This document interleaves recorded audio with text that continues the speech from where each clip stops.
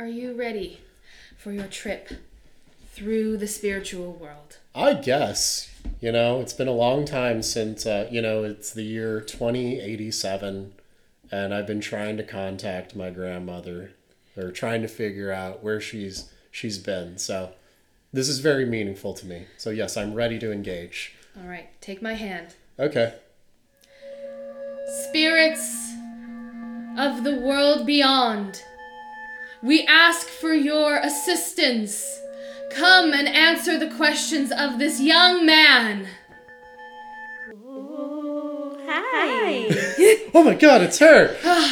What's up?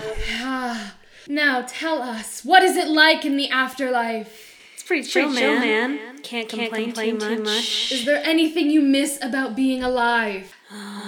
That's a good question. Things were pretty shitty back then. Some of it anyway. Well, you know what? I really miss avocado toast and frappuccinos. Expensive coffee. I'm feeling it. Let's do it. Moose crossings, red hot dogs, missing persons in salty bogs. Up to camp with Stephen King. River curses, Wesley sings. Homegrown horror. Hello. Welcome to Homegrown Horror. Main spooky podcast about main spooky things. Horror, murder, true crime, all that juicy stuff. I'm Jackson, the co-host. And be a co-host. Welcome. We took a little bit of a break, but it's good to be in the spooky season. It's spooky season. I know it's officially October. I'm so excited. I actually am pretty excited about it. I love this time of year. This is one of my favorites, besides once it gets like really deep into winter. But this is the lead up to winter. You love deep winter? I love deep winter. Oh God. I love fall. It's the foreplay of winter. I do really like winter.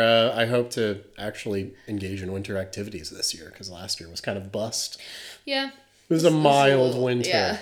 I know. One of the things I really want to do this year is I would like to go snowshoeing. Snowshoeing, really? Yeah, I did snowshoeing. That's one of the things that we do here in Maine in elementary school as right. part of gym class. But my grandmother also snowshoes, so I was like, I remember you mentioning some of your snowshoe ambitions before. Yeah, I think I may have, yes. Well, okay. I have a question then on snowshoeing. I might have asked it before. So, what's the goal? It's walking. Yeah, I know, it's walking. You could do that without shovels on your feet. Yeah, but then, so the thing about snowshoeing is then you can go places that you can't get, like if there is a lot of snow. So it's like you can displace enough weight to be on top of the snow. Correct. And that's the excitement. Yes. Instead of regular walking in snow, like across a field, is like... trudging through. Like you go in. That's true. I guess it's more arduous that way. Yeah. I don't know. It's like I've tried snowshoes on before. I remember walking in a field with my mom and being like, why are we doing this? Yeah, but it's something I would like to do. I don't have a lot of enjoyment around winter, so I would like to try things that may... Like, I don't ski. I've mentioned this before. I don't ski. You do. So there are, like, some winter activities that I want to try that are, like... that could bring me enjoyment. We should go tubing.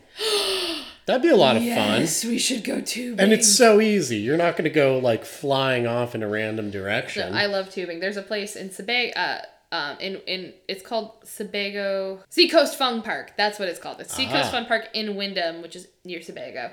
But they have a hill, and then you get on a thing, and it brings you back up the hill, so you don't even have to walk back up the hill. Gotcha. Wow. It's really cool. It's great. It's cool. I think I've wanted to do it, but Allegra's always like, no. But this year I have someone who wants to go. So before we get into sort of what's going on, I did want to mention, because I had posted about it on our Instagram, but there was a young boy who was missing from Freeport. His name was Theo Ferrara, and they have found his body.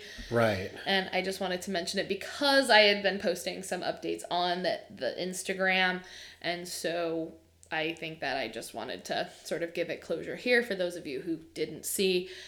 But it's very sad, and yeah, it's awful. Freeport has a lot of programs right now for people who are experiencing grief, right? Because they've also had some other losses in the community as well. So if you are part of that community, know that there are resources available. Yep. So that's sort of what's going on here in Maine. But how was your week, Ben? It's been fine. I went to Connecticut. Don't recommend it. You said that. That's the exact same thing you said last time. It keeps bringing me back. I can't stop it. Yeah, I went to go visit my friend, and I had more fun, I think, this time seeing him than last time. But Connecticut is it's weirdly depressing place. If you're from there, I'm sorry, but you probably understand. Yeah. But yeah, how was your week? My week has been very, it's been long already. It's only Tuesday. Right. But I felt like the weekend was way too short. But I did get to see my niece, which was nice. Got to play with her. You always have a blast with your niece. I do, but I've been so tired, so we ended up leaving a little earlier than planned. She was fine. She sucked it up. You texted me and said she's trying to kill me. She's trying to kill me. But we also found out that, so she ended up in the ER with nursemaid's elbow. What is that? Long story short, she fell off a couch and they had to pop her elbow back into place. Oh, shit. Okay. And it gave me big Allegra vibes, because Allegra broke both of her arms within a year span when she was a child. Yeah. And one of them, she was out roller skating and she fell on her arm and then got back up and was like, I'm fine. And then she fell again on the same arm, got back up, and she was like, I'm less fine. I've never broken a bone. Neither have I. Wow. Yeah, talk to her. Babies, she's right? yeah, she's broken too. But it reminded me of that. She's a tenacious little tot. But I also wanted to share. So I did write that wiffle ball poem for my uncle. Oh yes. And I have forgotten to mention it. So I wanted to read you my poem before I tell you before I weave you another yarn. For this week. But before you get into that, just for the people that don't remember, quickly reiterate why you wrote this poem. My uncle won a wiffle ball tournament and was like, I want a poem to gloat? ? There was a lot of controversy in his past year. He got fined or removed from the series or something? He's been doing this for 4 years, and he got suspended last year and then came back to win the tournament this year. A lot of controversy within this wiffle ball league about this. So I wrote a poem for him, and just so you all know, he loved it, and I hope you do too. Are you ready? I'm so ready. 4 years in the making, a championship made for the taking, a love of the game, a quick taste of wiffle ball fame. Started from the bottom, now I'm here. Built a team that's top tier. To fight and to win, my story is just about to begin. The thrill of victory, it's no mystery. I don't mean to gloat, but I think my team might be the GOAT. No fear, I'll protect my title next year. Damn, that's funny. I like that. I've actually, fun fact, in middle school, I've actually won poetry contests. So I'm like, yeah, breaking that back out. So yeah, he loved it.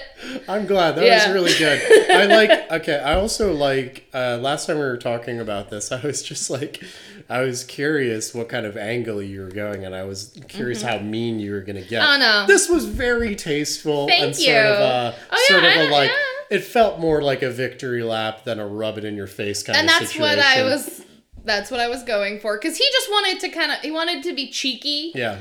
kind of make people laugh, maybe loosen it up. Yeah. Like, this is the icebreaker kind of thing. I would have been mean as hell. I know you congratulations. Yeah. So I'm going to tell you another story today that I suppose is like... The wiffle ball of murders? Yeah. Well, is it murder? Well, it's not murder, number one. Okay. Well, okay. is it? I don't know what we're there. talking about today. The other thing that's also really fun is I have a contribution from my wife today. Hell yeah. Because she has an interest in one of the things I'll be talking about. You're about to say a vested interest, so she's a stakeholder Yes. in this. She's a stakeholder in this thing we're about to talk about. Okay, good. So, this all began when I was researching and I found this Only in Your State article that has... There have been some good ones from this website. Yes. And so this is, don't discount these 5 local ghost stories until you've explored the Twin Villages in Maine yourself. Ooh, okay. Twin Villages. Yes. So we are going to Damariscotta. There we Damariscotta. go. We're going to Damariscotta. And so in Damariscotta, there is a family that was very well known there.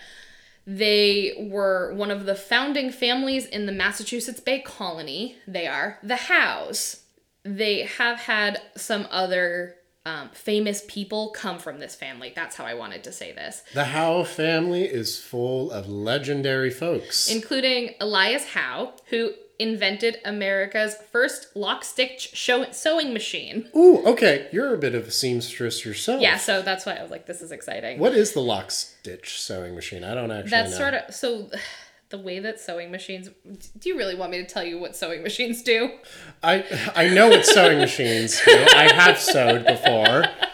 What is there significance to lock stitch? It says, is it the automatic one or whatever? Fuck it. Yeah. You know, So, y'all can look it up.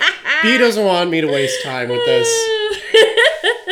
They also founded the Wayside Inn in Sudbury, Massachusetts, and that was later restored by Henry Ford. So they have, Who's Ford? Just kidding. My sweet Jesus. So not only are they in the Massachusetts area, but part of the family moved up to Damariscotta around the War of 1812. And Colonel Joel Howe is the one that he moved up here, and he started the Howe House Inn, which was a stagecoach tavern. And oh, sick. So which is still standing. Really? Yes. That's really cool. Yeah. Oh so my it God. is still standing, and we will get to that. So put a nice little pin in that. We're putting a pin in it. Put a pin in it. So he had 9 children. Prolific. So many kids, including Mary Howe, who she was the youngest, I believe, and she had a very particular interest. What do you think it is? I think I already know what it is, so I'm going to pretend that it's sewing. It is not sewing. Okay. Her and her older brother, Edwin, were extremely interested in communicating with the dead. Ooh, very cool. So the Ouija boards and all that kind of thing. Yes. Little Aleister Crowley on the side, or is Aleister Crowley later?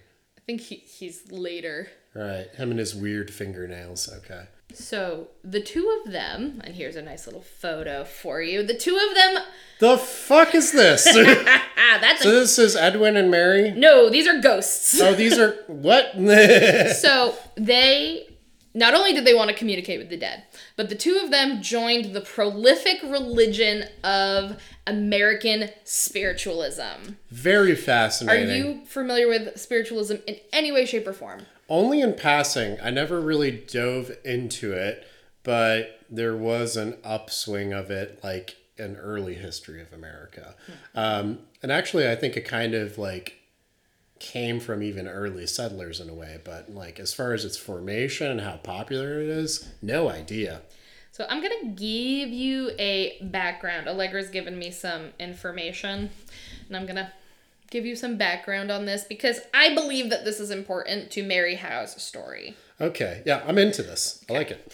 So this comes from my wife, Allegra, because she has an interest in American spiritualism. Check out the Forest Bath podcast by Allegra. Yeah. The American spiritualist movement came alive in the mid-1800s, and it consisted of a lot of people. They would meet for seances in people's homes or in community buildings. The idea was they wanted to make contact with their loved ones. Allegra says, one stray thought. Could this be partly why we see so many spirits from this particular time period? Old homes, Victorian-era ghosts are usually the most commonly seen during investigations, more than modern-day spirits. Could it be that these spiritualists thinned the veil so much during their time that it is easier to come into contact with this time period versus others? I always felt like when it comes to spirits, at least this was my thought of like the idea of spirits. I don't really believe in ghosts, but it's always a sense of strong emotions. Yes. Those Victorian area folks are a bunch of moody motherfuckers. So I feel like if there are ever to be ghosts that are most persistent, it's going to be the Victorian guys, Victorian folks, because like, yep, Gilded Age, bad time to be alive. I think all that lead and mercury. Yeah. You know what? Give it 50 fucking years. There's going to be a bunch of millennials and like millennial ghosts with their fucking beanie caps, and just it's gonna haunting be like, places. Have you seen my vape? My vape. My vape. My cruelty-free deodorant. So part of the reason why it became popular in the 18th century the 1800s, rather than earlier centuries is because we see in the 16th and 17th centuries, they're primarily dominated by puritanical forms of drastic Christian dogma, lots of fear around death and the occult. One thing that's actually really funny is, so my grandmother is Catholic, and her mother just casually had a Ouija board. Hell yeah. And the kids would just play with it. She's like, yeah, I grew up playing with the Ouija board. And I'm like, that's so, it's I don't know, like, I'm like, I feel like the Catholics are specifically not fans of the occult, sure. They're very historically anti-magic. Right? But here we are. Thousands of individuals, for various reasons, were persecuted and killed in Europe for alleged witchcraft, as well as here in the States. So spiritualism, not exactly something you want to get involved with. Yeah, no. At that time. During the industrial era, in America, lots of things were changing. Things were moving forward, but there were also a lot of drawbacks to us creating these big cities with lots of people crammed into small buildings and paved paradise. Put up a parking lot, baby. Yeah, baby. But this was definitely an era of new ideas and discovery. We have new scientific discoveries. There is a lot of very pertinent literature that comes out of this time period. Yeah, this was around the time when they realized women have orgasms. So right? It's a big time for them. Yeah, I know. It's wonderful. And we also see a lot more intersections of culture, and people are talking with each other and changing perspectives, and beliefs start to expand. So you'd say it's kind of a renaissance in the spiritualism kind of community at this point. And also because Christianity is not super great about comforting people about death. No. So people are taking that discomfort and the grief. Like, think about it this way. The Victorian era also has all this, like, really fun stuff. Like, for example, like, lacrimosas. What's a lacrimosa is a little vial that you would put on a necklace, and every time someone died, you would cry your tears into it. Oh, interesting. Okay. Like, and you know how like aggressive Victorian mourning garb is. Yes.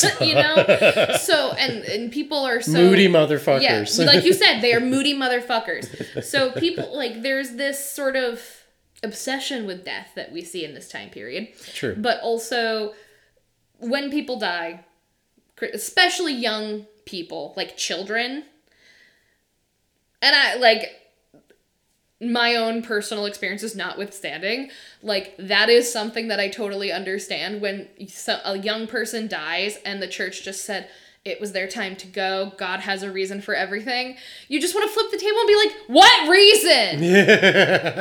My guy. Yeah. So, yeah, no, spiritualism and other sort of occult and like paranormal based religions, offers something a little more enticing.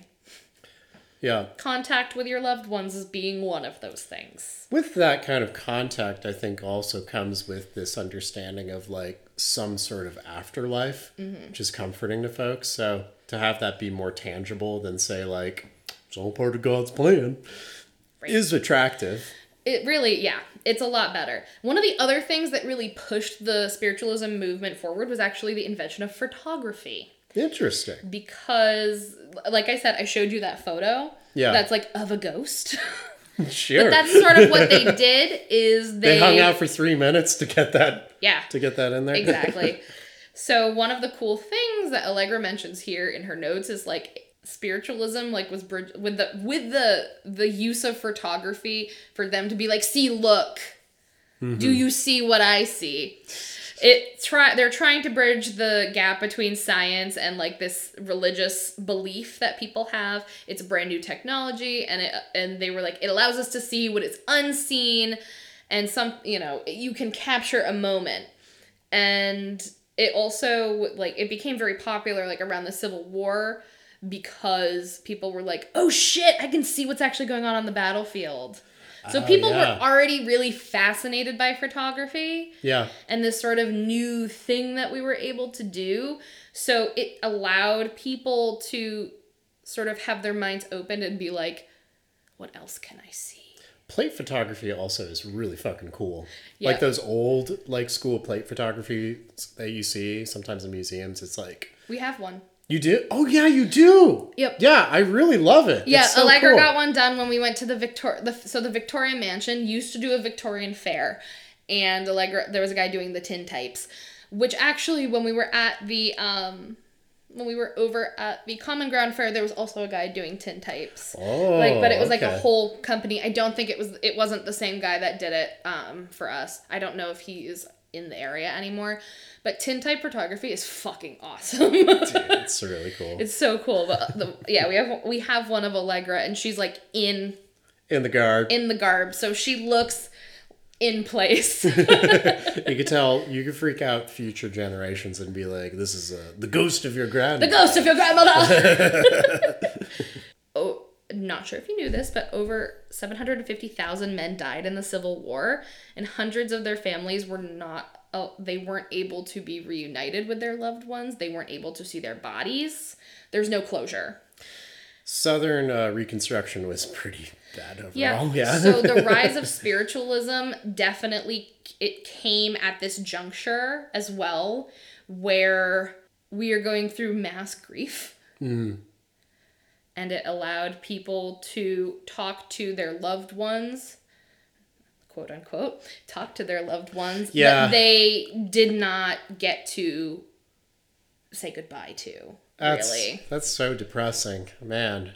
Because I know it's like, that's going to be full of like grifters at that point, you know? It's going to be a lot of people like, yeah, I can connect you with your dead son that died in Antioch. Yep. Many photographs were produced during this time. And they were spirit photographs. And one of the most notable spirit photographers is William H. Mumler. Mumler? Mumler. I like Mumler. So Allegra has a bit here that says he produced portraits that had ghostly images in the background or near the person being photographed. The former First Lady Mary Todd Lincoln was one of Mumler's famous clients. She visited him after her husband's murder about 5 years after his death, and his photograph of her had an image of Abraham Lincoln behind her with his hands on her shoulders. Weird. Freaking weird. Did you ever see... Okay, I wasn't going to bring it up because it wasn't going to be immediately pertinent, but have you ever seen the photograph of... Oh my god, there it is! Holy shit, there's the photograph. Your wife, Allegra put a bunch of images in here. I don't know about that one, babe. His face is all fucked up in this photo, kind of. Yeah. His face doesn't seem long enough, actually. Yeah, it feels very short. Very short. What were you going to say? Sorry. So what I was going to say, so there is a famous, it's actually in the Natural Portrait Gallery right now. And there's a old like plate photograph of Abraham Lincoln. And it was taken, I think like maybe like a month or two before his death. Mm-hmm. And the plate is actually cracked in a unique way where the crack starts from where the bullet entered his head. Wow. Yeah, it's pretty wild. But also it's like, I think one of the last photos of Abraham Lincoln. So, very interesting. Shit. Okay, cool. I like that. This, Allegra says, of course this attracted many skeptics because photo manipulation has always been synonymous with photography. I'm not sure if you also know, have you ever heard of the, what are they? The fairies?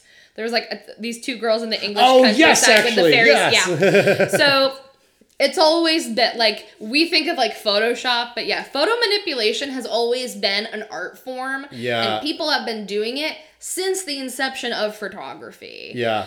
I will say this little photo here of Mary Todd looks really fucking fake. Yeah.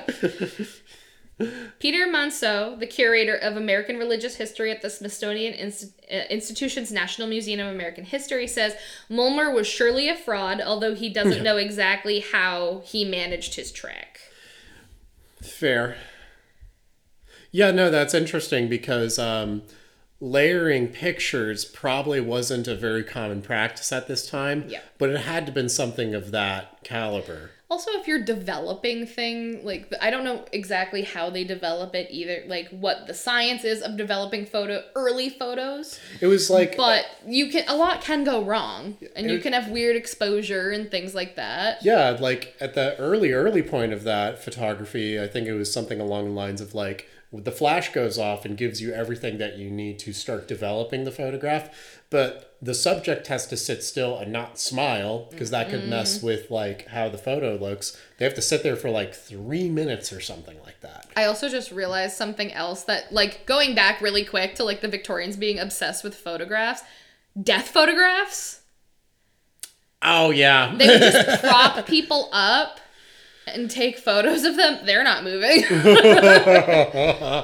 It's very easy to develop that one. Yeah, so that's just another thing. I swore to God we'd get one decent fucking photo of you before you died, but that sadly we weren't able to accomplish one part of that. Yeah, BBC says spiritualism was so popular not just because it could entertain and provide comfort to the believer, but also because it seemed to combine the empirical methods and discoveries of science, such as the invisible force of electricity, with the religious idea of the afterlife. Yeah, Frankenstein-esque situation. Have you ever heard of the Fox sisters? No, actually. So Kate and Maggie, Margaretta, went by Maggie Fox, were ages 11 and 14 in March 1848 in New York. They would use wrappings on the wall to convince their parents and neighbors to send them to live with their older sister Leah because they convinced everybody that we're talking to spirits. So they were like, we want to go live with Leah. And so they basically were like, this house is haunted and we're communicating with the spirits. So they did. They sent Kate and Maggie to live with their sister Leah, who then cultivated their careers as successful mediums of the time. Uh-oh, at ages 14 and 11, yep. Yes. Later in 1888, Margaretta confessed that their wrappings had been a hoax and publicly demonstrated their methods, but they toured the country, okay? That's one thing that you need to know. Okay, 1888. They had a solid 40 years of this bullshit. Yup. They made their money. They made their money, so it was very easy to just... she then tried to recant her confession later in the next year, but by then their reputation was ruined, and within 5 years of her confessing, her and both of her sisters were dead. Oh, God. So Margaretta and Kate died in abject poverty, despite the fact that they kind of founded spiritualism, and spiritualism only grew after that, but because they fucked up their reputation, they lost everything. Interesting. Allegra says what she finds personally interesting is that their beginnings in Rochester, New York were a religious Their beginnings in New York were a religious reform and considered to be a spiritual hot zone in the same vicinity that gave birth to Mormonism and Millerism, the precursor to Seventh-day Adventists. Okay, charlatans, every one of them. Sorry, Mormons. So this is from another bit from History Now. The Fox sisters may have been the beginning of spiritualism in America, but Emma Hardage Britton was the religion's biggest advocate. She was born in England in 1823, and from a young age she demonstrated a talent as a singer, musician, and actress. Her first trip to America was for a role on Broadway in New York City, where she met spiritualist Horace Day. This changed the trajectory of Emma's life. She became a spiritualist and began to work as a medium and trance lecturer. One of her most famous spirit communications was with a deceased sailor who had died when his ship had sunk a few weeks earlier. Emma knew details about the ship and the sinking that only someone with first-hand knowledge would know. I'm a privateer, baby. And as a child, I guess Emma seemed to have the ability to see the futures of people she encountered. She would see visions along with information about deceased loved ones that she had no prior knowledge of, and she would preemptively play songs on her piano, which audience members were thinking of requesting. Okay. So she'd be like, aha! I see you over there. I see someone wants one of the top 40's hits. Yeah, no shit. So she traveled extensively through America, Britain, Australia, and New Zealand to promote spiritualism. So, this is a worldwide thing. She used her many talents to hook people. She wrote books. She was considered a leading historian on the subject. Her writings included how to conduct a séance and how to investigate mediums for fraud. How ironic. It's all of them. I guess the way to convince people you aren't a fraud is to say, I'll help you find the frauds. That is really good. Like say if I murdered or like we saw this in a recent murder case where it was like, oh, well, this person helped with the murder investigations. They probably didn't murder that person. No. I think it's like the police investigating themselves. I also wanted to double check because no, not that. I think it was Sir Arthur. Yeah, I think it's Sir Arthur Conan Doyle. Like in the later part of his life, he's the one who wrote Sherlock Holmes. He spent the rest of his life like trying to debunk spiritualism. I love that. Like, and he would go and like meet with mediums. I'm fairly certain it was him. If it's not, I'm an idiot. But you're good. No one needs to know. Emma was a born entertainer. She used her skills, these skills that she had, she was an actress. She had grifter. Yep. She would use these skills during her demonstrations, lectures, and seances. She used her platform as a spiritualist to share her views on slavery and the plight of the poor and women's rights. So is it all bad? I suppose not. I mean, it's like fooling people for the good. Which, I mean, people are out there fooling people for evil, so might as well fool them for good if we're at it. I love this Allegra's section. This is Séance, it ain't so. When you say the word séance, what comes to mind? With the help of big time media, we have a big reference point, dark rooms, people sitting around in the table, holding hands. The medium calls upon the spirits to enter the room. Spooky noises fill the air. Objects and people may become possessed and float and do lots of fun things. Grim grinning ghosts come out before your eyes. They come out to socialize. Oh, thank you for correcting me. You're welcome. I love that song. There was no common electricity in homes. Rooms would be lit by oil lamps, which could trick the eye. Allegra said, as much as I am a believer in spirits and the other realms, a big acknowledgement, of course, is that, in fact, mediums during this point were frauds. They would use darkly lit, the rooms were darkly lit, hidden assistance, phosphorus to make objects glow in the dark, and other crafty ways were curated to make a believer out of many skeptics. To many, though, in the same breath, these seances were a fun form of entertainment, and as previously said, they were a demonstration, and it would also demonstrate the use of phosphorus to make things glow. Like, it's a science experiment. And we have unseen things like electricity and photography, and it's really stimulating the minds of the people of the time. It was a fascinating religious movement, a combination of what's going on, and it very much is a reflection of the time period. There's a lot to be explored, but Allegra says this was a little contribution towards this story in this episode for Homegrown Horror. She did also want me to mention there is a mini podcast series called Ghost Church that explores American spiritualism. If you're interested, she hasn't listened to it yet, but it's only 9 episodes. It's a little condensed thing. Now, all of that to say, you're probably like, Brittany, why the fuck are we talking about spiritualism? Well, here's the thing. So I said that her brother, we're talking about Mary Howe, and her brother Edwin Howe, they were big spiritualists. But also, Mary became a very famous medium. Oh, good. Very famous. Yeah, she became a very famous medium. And she would go into trances that would last from a few hours to a couple days, where she would be able to talk to people and make predictions and, all the things that go with this, this religion. And she would do it at the Howe house. Mm-hmm. And so people would come. She was very well known. And she never married. She ended up working also as a seamstress. So the real story begins when she is in her 50s. Oh.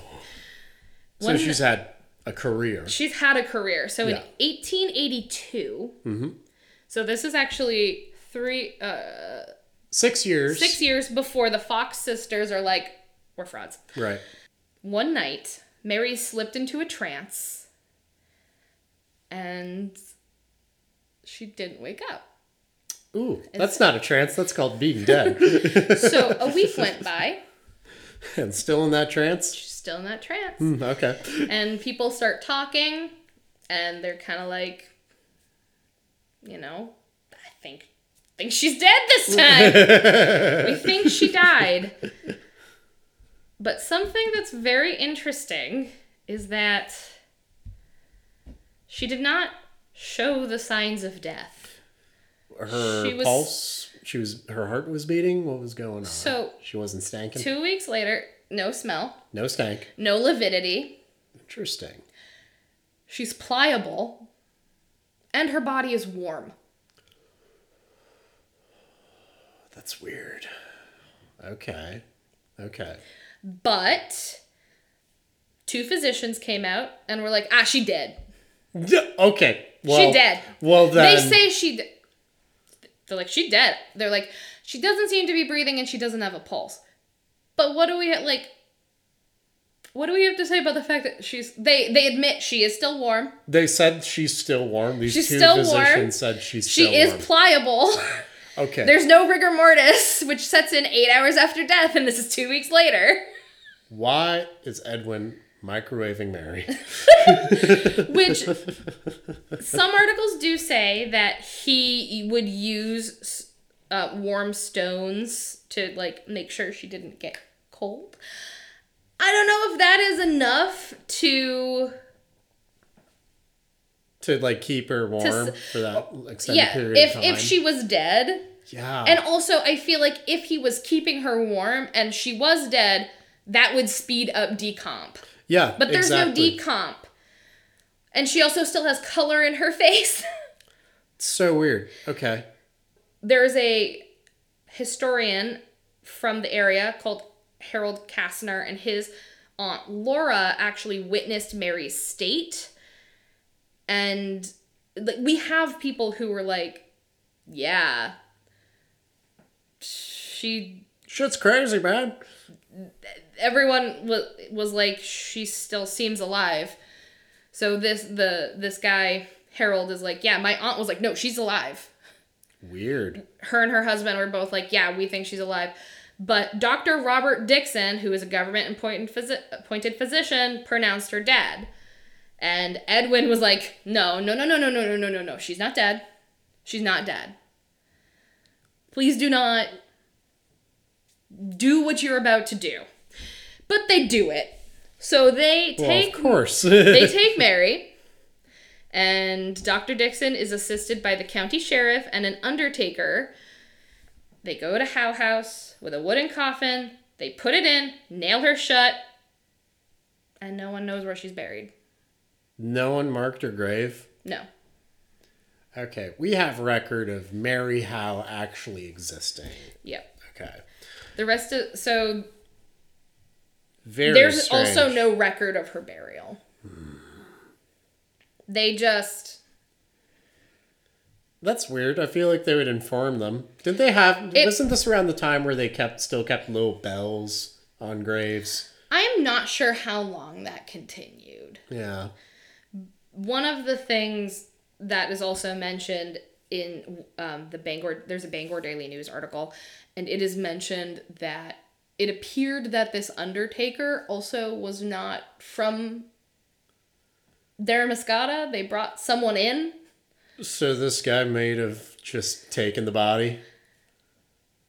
Oh, no, I don't like that. I really don't like that. So 3 people just waddled off with the body. Yeah, it says in the book Haunted Daramascotta, it says that a grave had been dug by out-of-town grave diggers who didn't know the circumstances of the burial. When these grave diggers learned of the situation, they refused to participate any longer. Working alone into the night, the 2 county officials lowered the box into the pit, covered it with sod, and then worked to conceal the grave so that those who believed that Mary was still living would not try to dig her up. Okay, so this was sort of a explanation as to why there might not be a headstone or a marking. Which... Okay, but also, like, there's a lot of it's weird.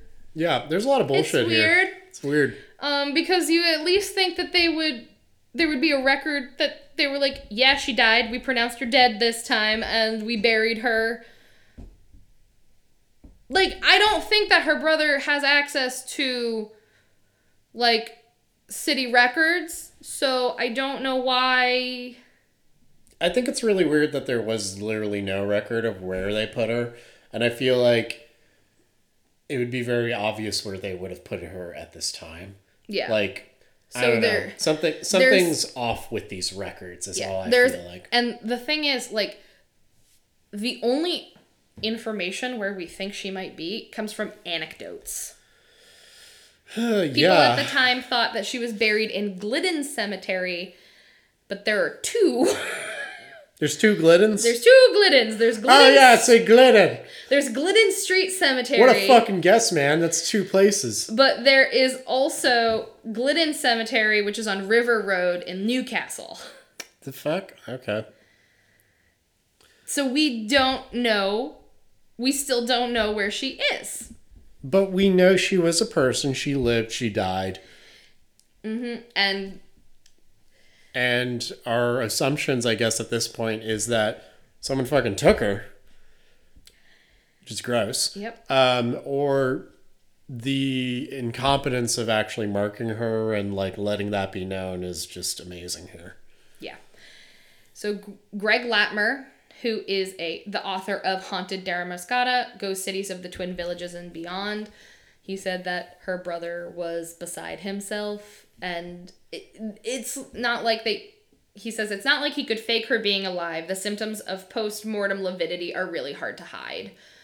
Everyone, like, people went in, they touched her, and there are countless witnesses that say, like, she wasn't showing signs of death. You know, I think Edwin was probably trying to milk a few extra dollars out of this situation. I really do think this. I don't know. I think everyone's full of shit. Yep.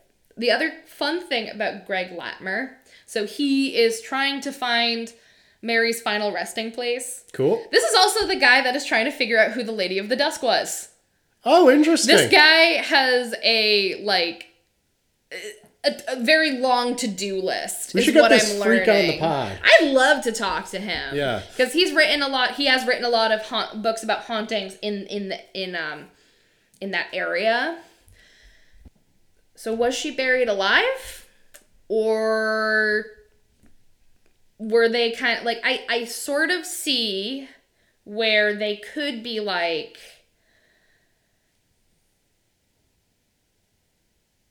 we don't want people to go dig her up. Mm-hmm. Maybe not just her brother and her other siblings, but also any other raging spiritualists in the area. Oh, yeah. You know, it's hard to say. It's just, there's a lot of evidence, like, not evidence, there's a lot of witness testimony that makes me really be like, what? It's weird. I get you, but like, I don't know where this witness testimonies come from. We can't confirm. We can't, because these people are all dead, but their Yep. family member, like I said, there's the guy who he's a town historian, and his aunt, testified this. I don't know if he's any good, and I don't know how reliable that aunt is. Yeah. Aunt Laura, fuck you. Fuck you. Fuck you, Aunt Laura. I don't know, man. I'm really, I mean, yeah, I think that Edwin must have set up an elaborate situation to fool a lot of people. At least, or he paid some dudes off.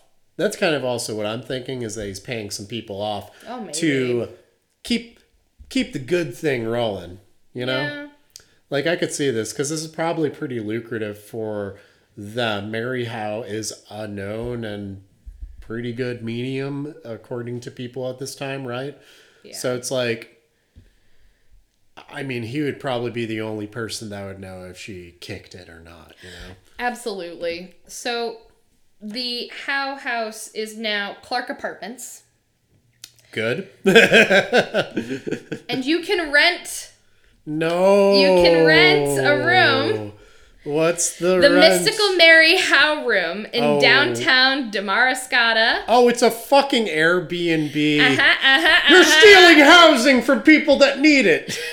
So I wanted let people live in this ghost lady's room. Out. It says, this spacious studio apartment is perfect for relaxing after a day of exploring the beautiful Damariscotta and the surrounding communities. Situated on the third floor of one of Damariscotta's many historical buildings, this apartment consists of a large living room area with a kitchenette and a separate large bedroom with a bath. Parking is right next to the building, and a key will be provided for your apartment. Literally nothing about that. This 200-year-old structure was originally an inn in the early 1800s, known as the Howe Tavern. Ooh. It was at this time that Mary Howe, the daughter of the innkeeper, gave seances at the inn. Her spiritual powers were legendary and contributed to many ghost stories over the years since her untimely and mysterious death. Find more information about Mary Howe and her fascination with the paranormal at our local library, located right next door. Enjoy your stay, and don't be surprised if some friendly spooks come to visit. Well, Allegra and I hate this painting, though. That's an awful painting. And it says, could this be the mysterious Mary Howe? Her spirit will keep you company during your stay in the house. Looks like it was made with crayon. It does. I would also like to point out something that's really interesting is after the Howe siblings sold the building and they were updating it, plumbers, as they were renovating, they found tubes and wires in the walls. So charlatans. Could that have been used to, do some of these fun tricks? Because again, something that's interesting with spiritualism is they used science to trick people into believing in the paranormal. Yeah. So that could be cool, but Latmer says it may have been used for enhanced communication with the dead.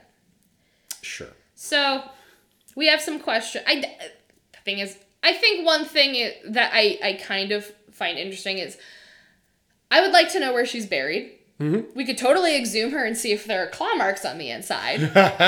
like you do. So we're going to engage in this, and we're going to get some shovels, some pickaxes. We're going to find this Mary. And what if, though, we dig her up and she's just still warm? Oh my God, she's still warm. She just looks the same. No lividity. And, she looks fine. In that case, I'd be very concerned. But I also thought it might be fun. Do you want to rent this room? I literally do. I saw the price. That's entirely doable. We could totally host our own seance in here and try to wake up Mary or Edwin or whatever. Whoever's in there. Yeah. But that is the story and some info about Mary Howe and I think the fascinating grip that spiritualism had on not only the United States, but apparently on Damariscotta, Maine. Who would have thunk it, It's kind of fucking crazy. I guess it was huge enough there, so it's like every little town had their own spiritualist that you could go talk to, you know?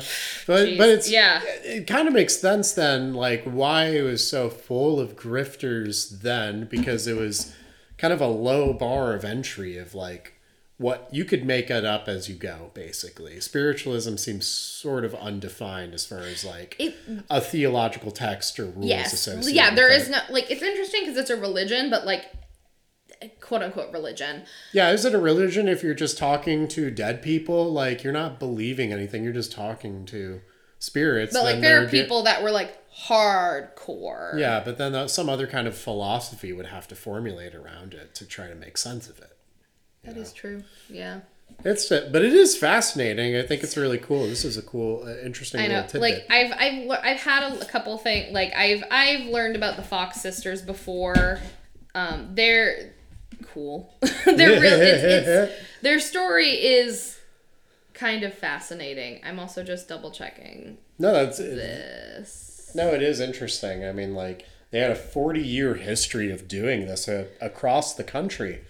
Like they perfected their thing to a point where it's like you could tour with it. It was Sir Arthur Conan Doyle. He had a long-standing interest in mystical subjects and remained fascinated by the idea of paranormal phenomena, though the strength of his belief in reality waxed and waned over the years.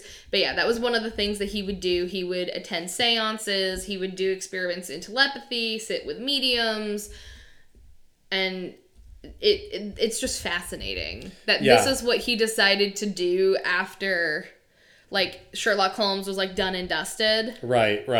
That was like he was going to dedicate his life's work to just disproving this, which I really like it. I like that admirability. Don't look at that.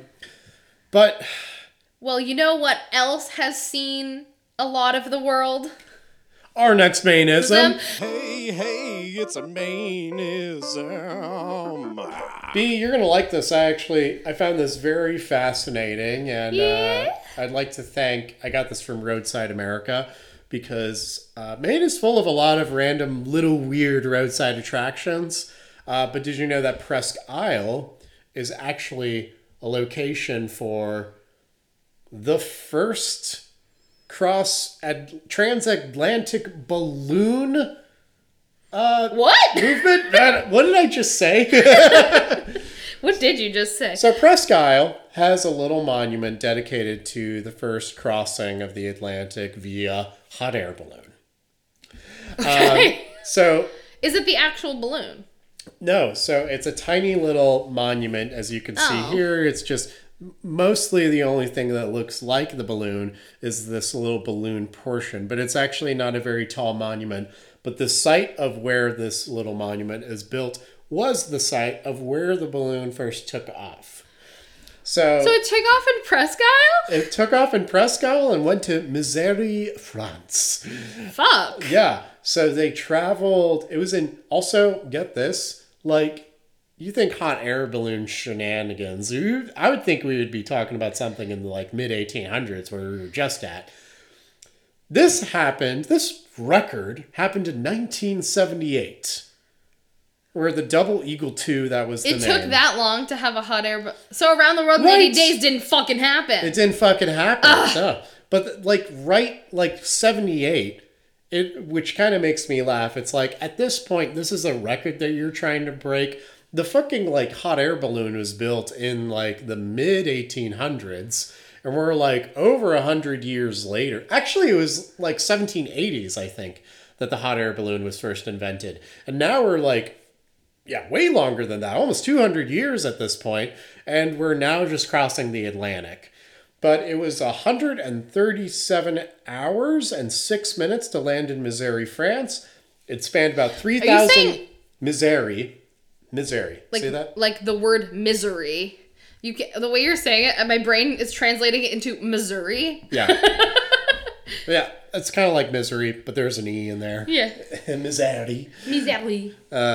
Actually, that's probably the proper pronunciation. Missouri. There you go. Missouri. Hung out with enough French Canadians to pick something up. Yeah, my grandmother speaks French. Oh, perfect. 3,099 miles to do this. Why would anybody waste their time doing this? Like, it's so... I'm sure it was... Hot air balloon isn't hot at this point. No, I'm sure it was a rich millionaire that was like, I've got nothing better to do. 1978. Were there people in it? Oh, yeah, for sure. There were definitely people in it. There was a crew in there. And I feel bad for them because that's like... They took off like April 11th, landed on April 17th. That's a good fucking 6 days. You're just in a basket. In the air. Hovering in the air. How do you... I wonder how you drive those things. You don't. You have to follow air currents. So it's science. It's science that's driving the hot air balloon. Oh my god. Yeah. So...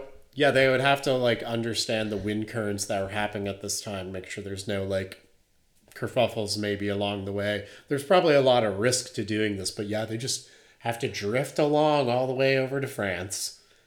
It's wild. So, I thought that this was a really stupid record. Was it ever broken? No, actually. I mean, as far as, like, speed, I don't believe it was. Here's another list of dumb world records that make it seem like that this is actually something worthwhile that you would do. Cycling backwards with a violin. Christian Adams cycled 60 kilometers in 5 hours and 9 minutes while sitting on the handlebars facing the seat, which had been converted into a music stand. Most snails on face. A young boy put 43 live snails on his face. Someone crushed eggs with their head. They crushed 80 eggs. I feel like I could do that. Yeah. There's another one. Most people brushing their teeth simultaneously. Largest collection of 6 bags for those that give a shit. It's about 6,000 sick bags. Longest ear hair. Gross. Largest Smurf meeting ever. These are people dressed up as Smurfs, not actual Smurfs. For those that might be confused. Most married person. 23 times. At the same time? No, I don't believe so. I think it's consecutively. Next question. Divorce or death? Ooh, that's a good question. We should see how many husbands fell down the stairs. I know, yeah. I need to know, is she a Black Widow? I think by the 22nd, she's just kind of like, I gotta break the record. So it's like, I gotta figure out how to get rid of this guy. Highest jump by a guinea pig. Mm-hmm. Hardest kick in the groin. Anyway. How do you determine that? Probably like you'd have you can measure impact with some kind of sensors, like in Mythbusters, you know? You can like measure the trauma. I'm just thinking of like when we go to round 1, they have the punching bag. Yeah, ooh, yeah, okay. Try that. All this to say, those make flying across the Atlantic in 1978 with a fucking balloon a little bit more sane. So I agree. If your life's ambition is to do something crazy like that or start a podcast or whatever, world's longest running podcast about Maine. We're gonna get there. We hope so. We're coming for you. All of the other ones have been here way longer. Yeah. But I hope you like that. So go to Presque Isle, check out the balloon, contemplate life. Yeah. Add it to your list of roadside attractions in Maine that we're going to visit, including the Mary Howe room in Damariscotta. Yeah. I feel like I'm saying it stupidly. Damariscotta. That's where Anna was born. I should, But you don't need to know nothing. I don't need to know things. Is it near Bangor, Maine? I think I told you I hate the fact that in it he says banger. Yeah, you mentioned it.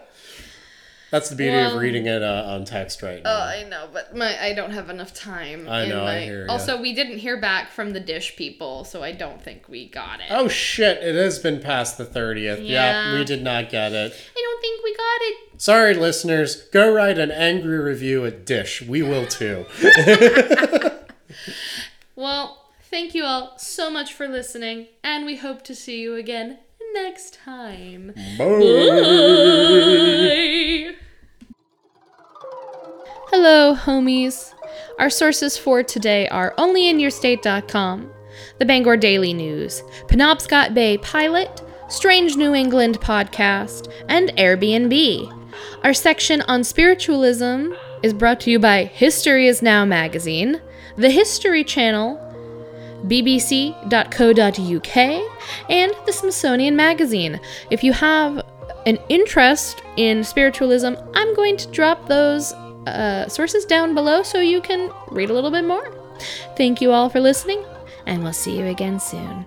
You can reach out to us on our Twitter at HGHPod or on our Instagram at HomegrownHorrorPod. We hope to see you again soon.